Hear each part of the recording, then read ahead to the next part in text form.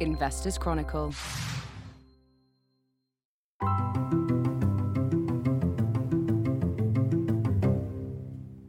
Hello, Happy New Year, and welcome back to Lee and the IC. I'm Alex Newman, an Associate Editor at the Investors Chronicle, and I'm really pleased to be here in the FT studios again for my first conversation with Lord John Lee of 2024. This is our fifth episode, so the quick disclaimer I'm about to make will be familiar to anyone who's listened before. Everything we talk about in this podcast is filtered through the thoughts, actions, feelings, and experience of one of the most seasoned personal investors in the country, which means while our discussion is intended purely as an educational tool, we're often giving a couple of angles in the multitude of views that make up a market. Also, nothing in this podcast should be taken as financial advice or a recommendation to buy or sell shares. This month, we're going to return to our regular format by taking a deep dive into one of the stocks John owns and how it fits in with his broader view of the UK economy and current investing options. We're also going to discuss some of the biggest changes in investing in the more than 6 decades John's been managing his own money, and concluding with a roundup of the goings-on in his portfolio. Anyway, let's get to it. John, a very warm welcome to you today and a belated Happy New Year. How are you doing? And Happy New Year to you and to all listeners. Indeed. So let's kick off with our focus stock this month, Secure Trust Bank, which is the one I wanted to talk about. So with a market value of £130 million, this is, by some distance, the smallest company we've so far chosen for a deep dive. And as such, I'm just going to assume the listeners aren't entirely familiar with the group, though I'm sure many are. So just to bring us up to speed, could you just briefly introduce Secure Trust, what it does, and your involvement as an investor? Yes, well, Secure Trust is a fully fledged banking business, taking deposits from retail customers and lending, and it has a very well balanced lending portfolio. It has a slightly curious genesis or origin in that really it was for a number of years effectively owned and controlled by Arbuthnot Latham, the larger banking firm, private banking firm, although Arbuthnot is public. And then gradually developed its independence, and Arbuthnot sold down their stake. And so now I think I'm right in saying that Arbuthnot doesn't have any holding at all in Secure Trust, so it travels and lives independently. It's basically a very conservatively run business and bank. I've been in it for a few years, and I paid a couple of years ago up to £12 for the shares, but with smaller banks being out of favour and the decline in the small cap sector generally, they came down to just over £5, and I bought again or more at lower prices. 575 was my lowest buy at around 600p. In other words, about half what I was paying 2 years ago. So it's quite extraordinary, despite the fact that the business has grown and expanded. So the net result at the current £7 level is that I think they are ridiculously undervalued. The P ratio is around 5 or even less than that, dependent on what forecast one takes. The dividend yield is about 6.5%. When I was buying it a little bit lower, it was yielding around 7%. And they're very, very conservative on dividend payout. The dividend is covered 4 times, and that's their policy, which I think personally is a little bit on the excessive side, although, I'm all for caution and conservative approach with banks.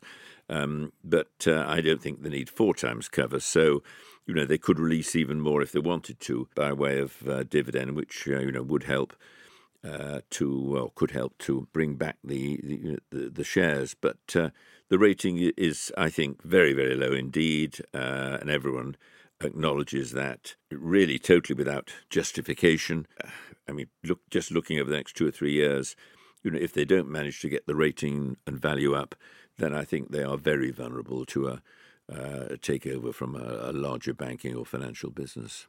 And the other point to make, I think, is that the asset value, and this is a hard asset value, excluding goodwill and similar, is £17 a share. So we've got a £17 NAV against a £7 share price. Yeah, so within UK banking, for for those listeners who might not be specialists, for some years now we've had these very steep discounts to book value or tangible book value, which is sometimes what people look at with banking stocks. And I think I'm right in saying that that would put them in close to 70%, so almost a sort of 2/3 discount. A huge discount. So in other words, investors in the markets are saying that this is a business that's only going to destroy asset value or equity value in the future, which obviously we can come on to, and some of the reasons why a secure trust would say that's not going to happen. Just to take a step back, I suppose the nuts and bolts of this for a non-bank specialist or someone who's just looking at a secure trust and maybe comparing them to more familiar names.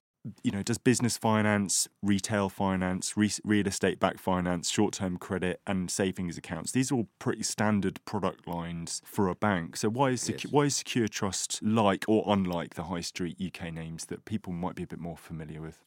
Well, they would say, and I believe them, that they are more conservative than most banks.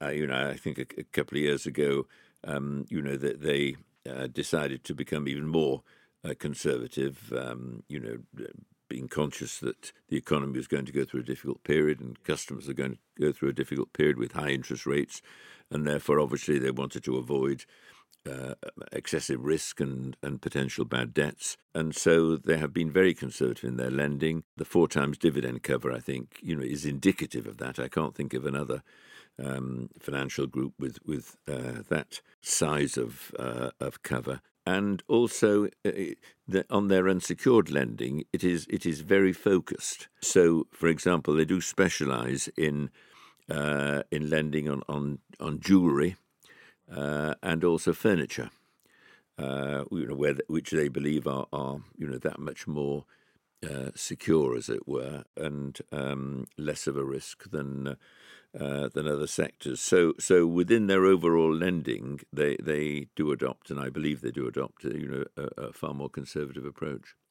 And I suppose compared to the high street banks, they're not in the mortgage game in the way that the sort of NatWest, Lloyds, Barclays, etc. are. And as you point out, I suppose this is one of the opportunities for the banking sector, that if you have a niche product line, jewellery, second-hand car finance, for example, and there's not the scale that would interest the appetites of the larger players, then that is an opportunity to potentially make above average returns and good interest income. And I think they see a clear path ahead to grow the business. Yeah, I think in their capital markets presentation, their lending, I think, was over the 3 billion mark, and I think they're aiming to get it up over the next 2 or 3 years to 4 billion or something like that.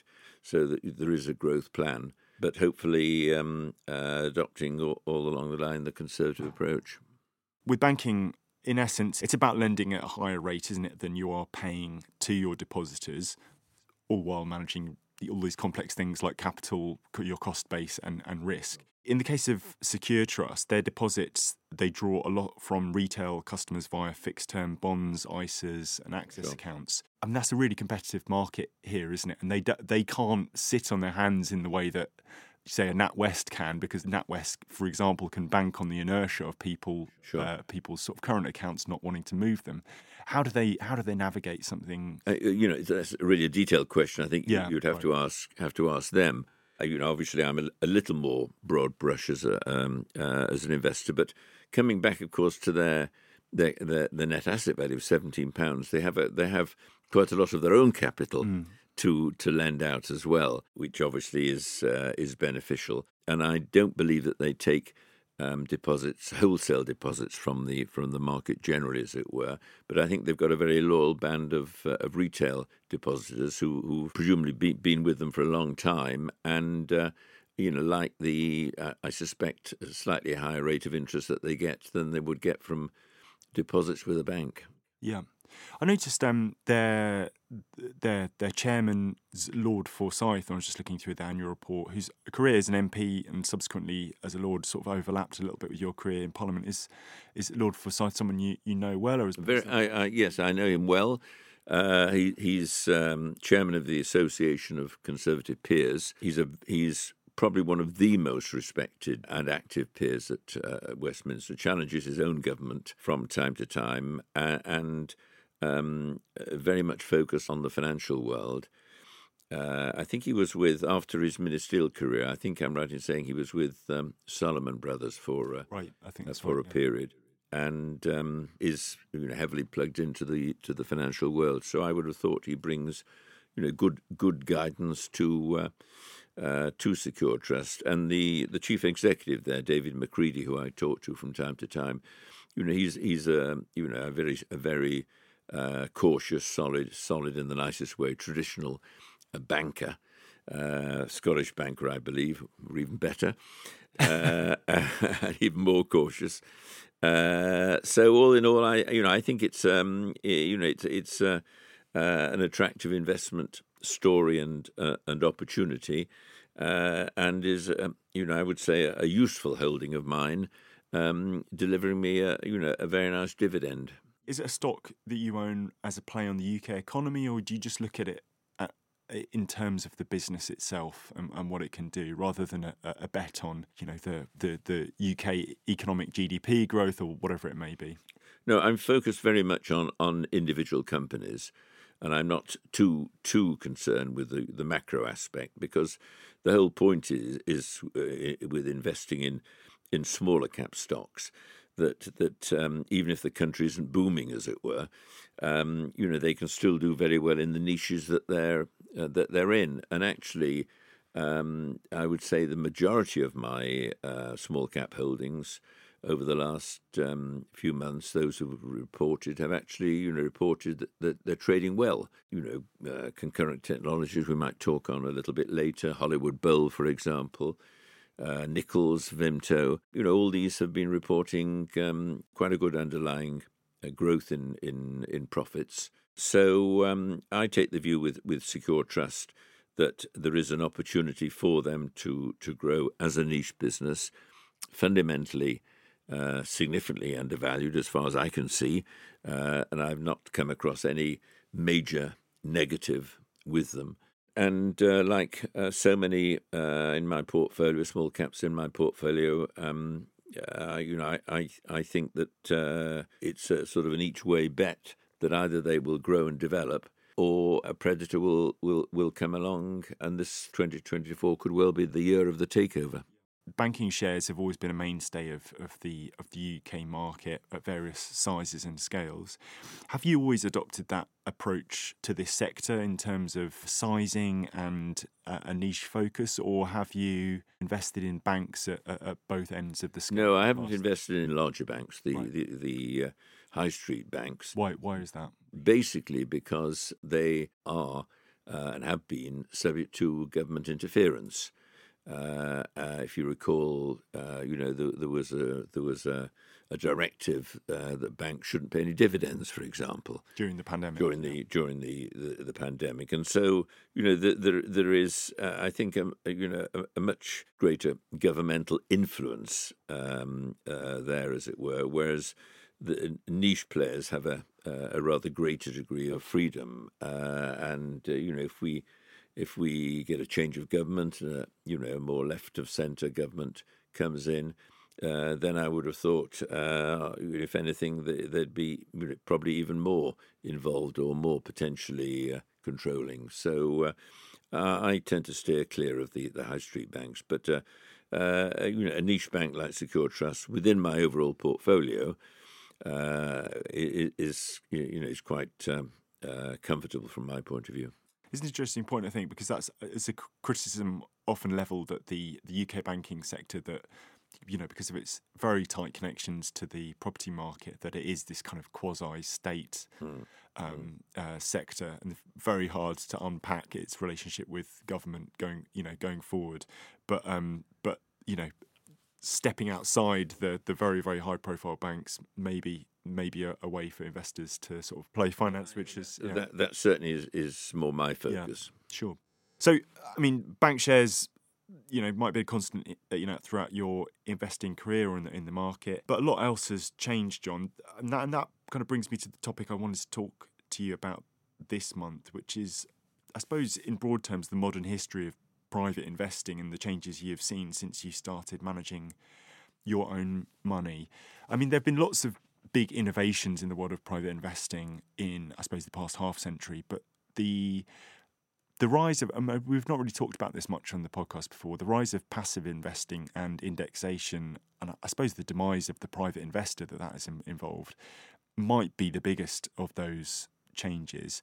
Warren Buffett once said that Jack Bogle, who founded Vanguard, the index provider, had done more for the individual American investor than anyone in history.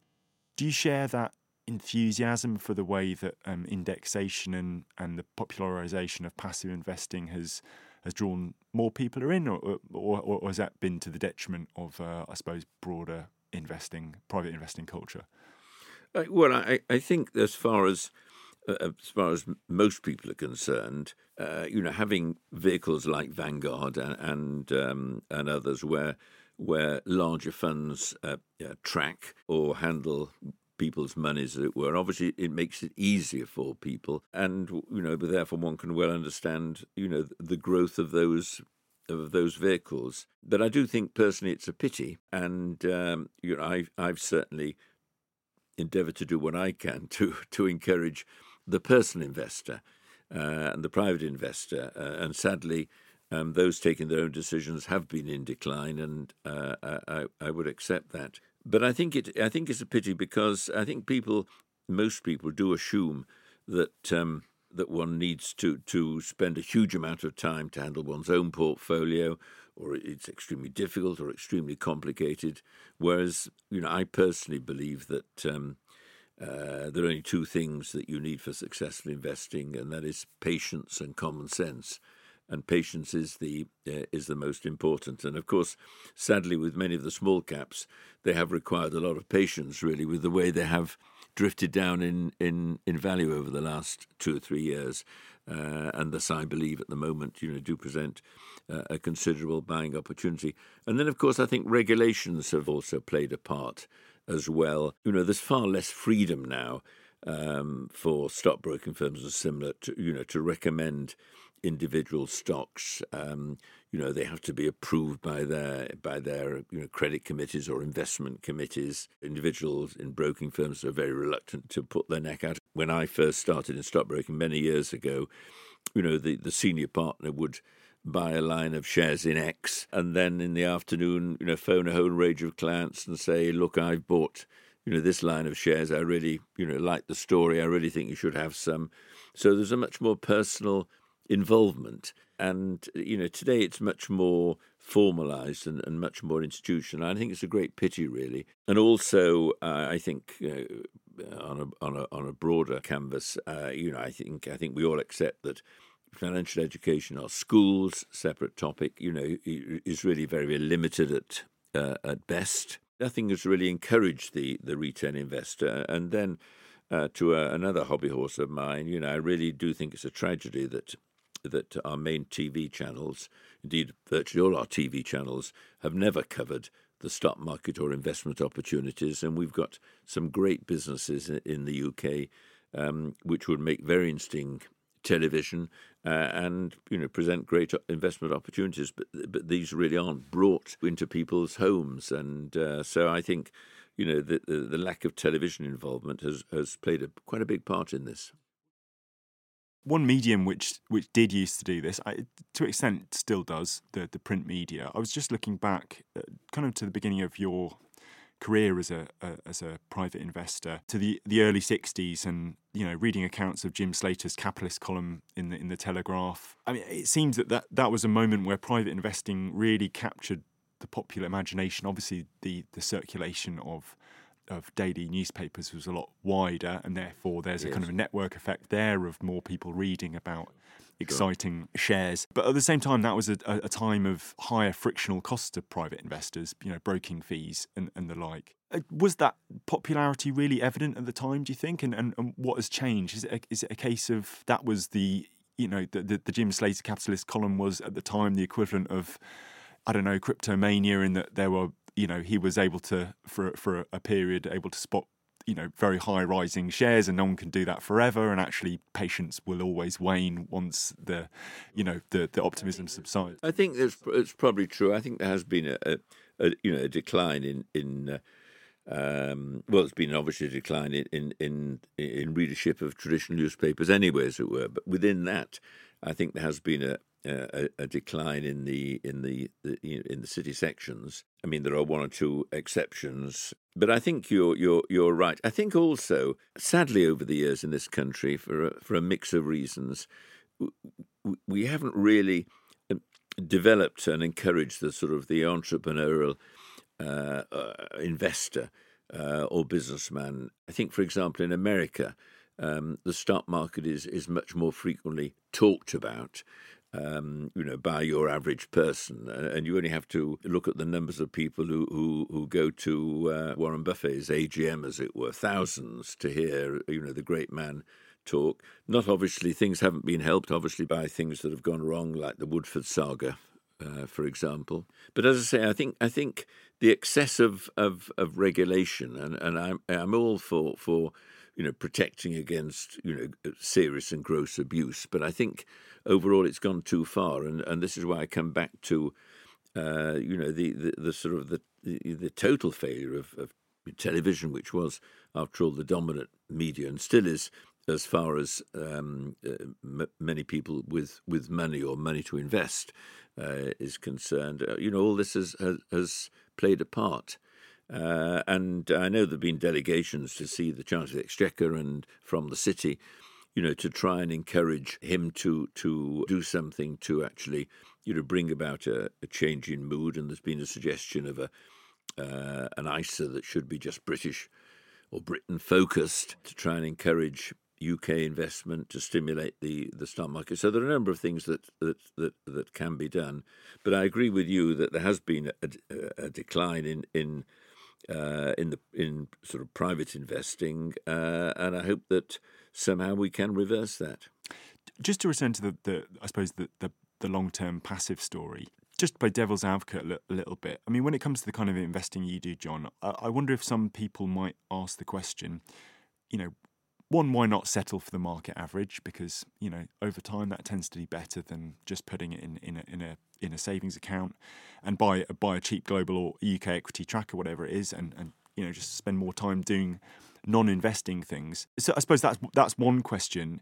The other one, you like businesses that are conservatively managed. One, I suppose, conservative approach to the management of one's own personal finances is to say, well, I like this intellectual exercise of investing. I feel really engaged in the world, and I'm learning lots all the time, and how the world changes. But I'm worried about overweighting my own ability to sift through the tsunami of information and price points and valuation cases, and just sifting that market's worth of companies and information it seems so daunting that I'm just going to delegate it to a passive product which sort of filters in an average way for me. Can you understand? I can understand that totally. Obviously a lot of people have gone down that route and will go down that route, but of course they pay for it. There are initial upfront fees in investing in these products, and then usually an annual fee. Fees have, as a generalisation, been coming down, because I think the feeling was that fund management, was too lucrative. But I think there is a clear decision that individuals have to make. Are they prepared to spend a little time on their own portfolio? Do they enjoy taking their own decisions and learning, or do they essentially want someone else to do it for them? That is a fundamental decision that people have to take. Now, in my case, for example, I love the individual businesses that I'm involved in. I live them, I breathe them, I keep in contact with them. If anything, I think I could be criticised probably for being too loyal to many of the companies, or some of the companies that I'm invested in. But nevertheless, to me, I've had a huge amount of satisfaction and pleasure and interest from being a private investor. I like to think I've done overall as well, if not a little better than I would have done had I invested in, through some form of larger fund. But each to their own. That has to be basically the message. But I'm all for encouraging more private investors.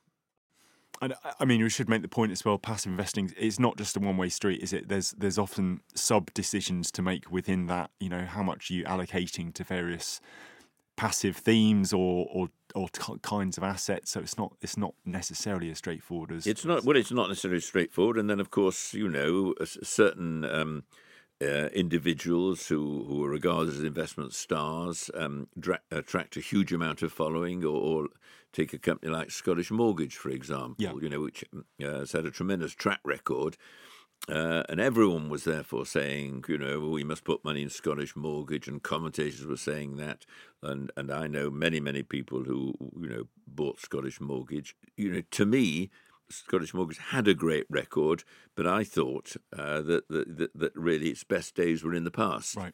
And a lot of people who went in the last 2 or 3 years have lost significant amounts of money. Now, Scottish Mortgage may well come again, probably will, but I'm not sure the glory days of yesteryear will be replicated.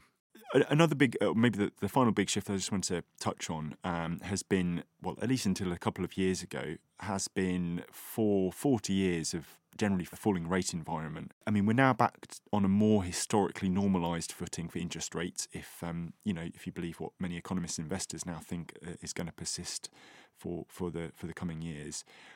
What have you made, I suppose, of this 40-year window? And maybe the more important question here is, have you found your pre-1980s investing muscle memories sort of kicking back in now that we're in a high interest rate environment? I know you said you don't always pay attention to the macro; it's not a determinant for your investment. Well, I remember in my stockbroking years, we're going back, I think, to the 1960s, early 60s. Interest rates were up to about 15%. And I remember some huge debentures and loan stock yields at that stage. So over my 60 or 70 years of investing, I've seen interest rates up and down. One's seen 3 or 4 significant bear markets. But overall, I like to think that that one has seen a growth in equities and a growth in dividends as well, and certainly I've benefited over the years. But obviously interest rates do play a big part.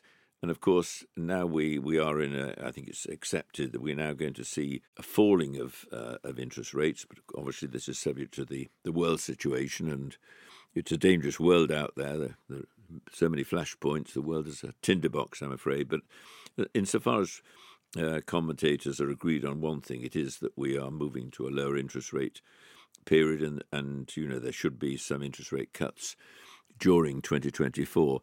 Now, that's going to mean that private equity business is going to be able, I think, to use debt, cheaper debt, to actually become more active and fund and finance takeover bids and similar.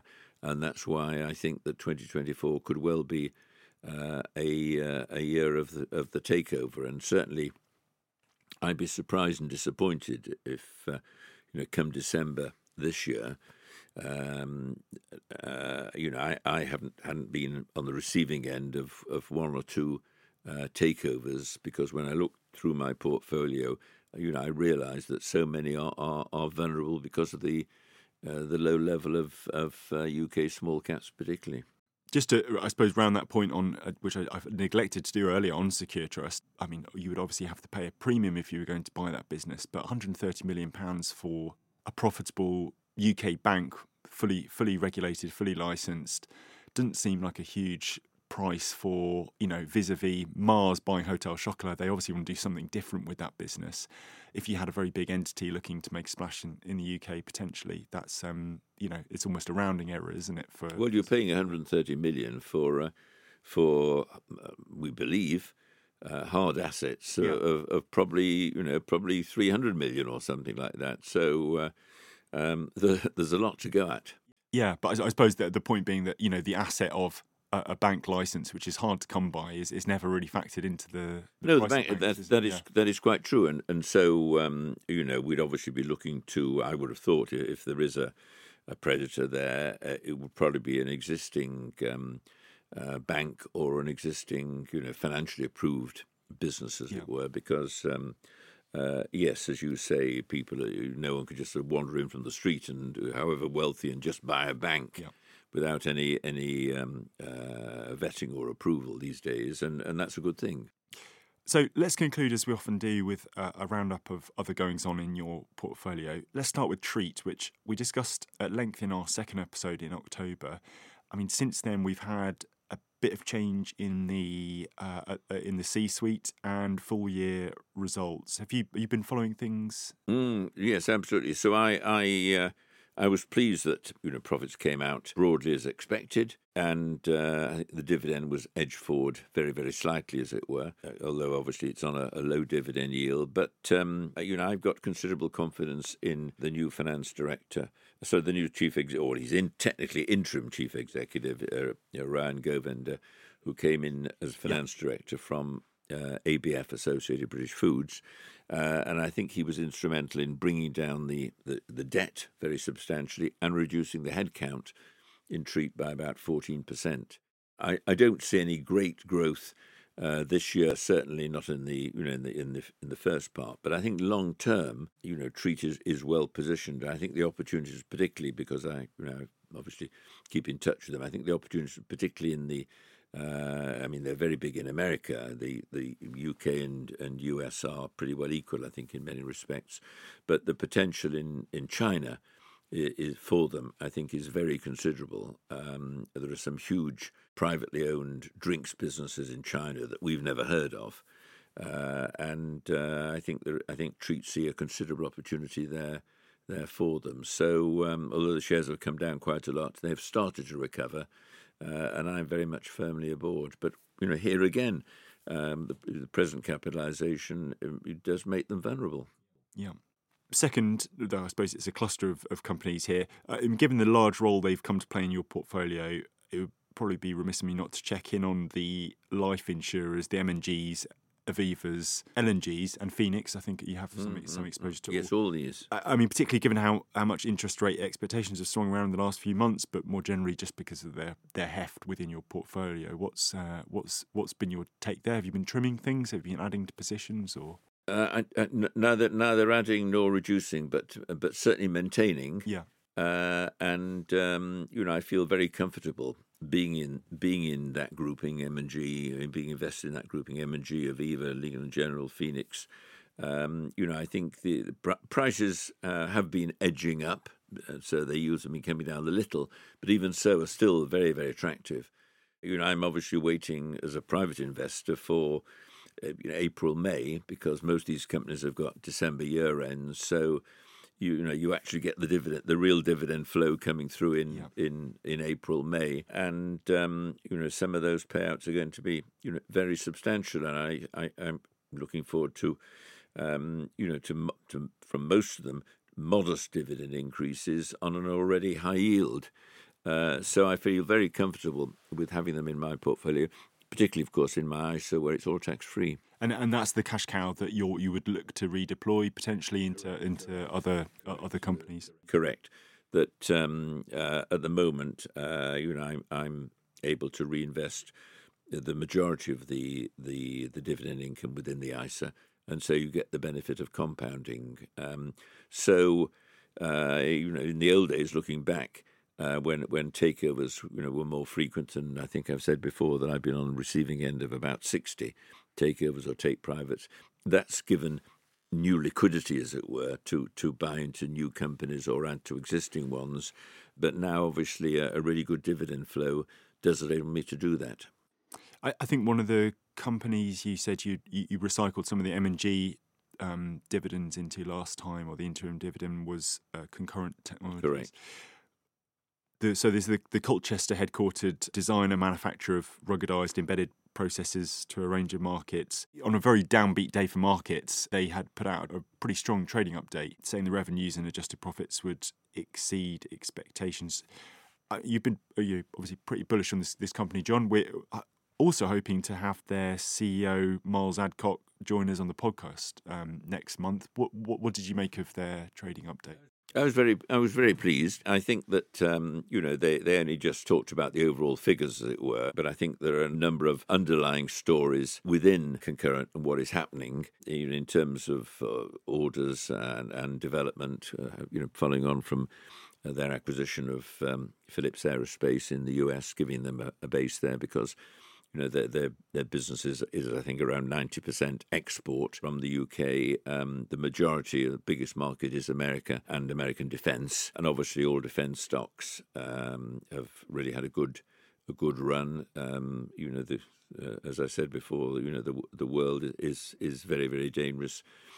Defence spend in so many countries it is increasing, and it's an ill wind, as they say. But Miles, I think, what I know, has actually really transformed Concurrent and changed things dramatically in terms of speed of product development, in terms of bringing in, as he believes, better quality people overall, making the acquisition in the US. And I think they're now on the runway, as it were, and I'd be very disappointed if they didn't really fly over the next 2, 3, 4 years. But Miles, hopefully in February, and the podcast will tell us more. Yeah, I'm really looking forward to it, and sort of seeing one of your investment sort of relationships in person. Lots to explore in that episode, which of course can include any questions you'd like to put to John or Miles, I suppose, if you want to get in touch to ask us questions directly on Concurrent. You can do that by emailing me at alex.newman@ft.com. Until then, all that's left for me to say is to thank you for listening. Thank you, John, again for your thoughts and time today. My pleasure. And to thank our producer, Maddie Apthorpe, for all her work behind the soundboard. Until next time.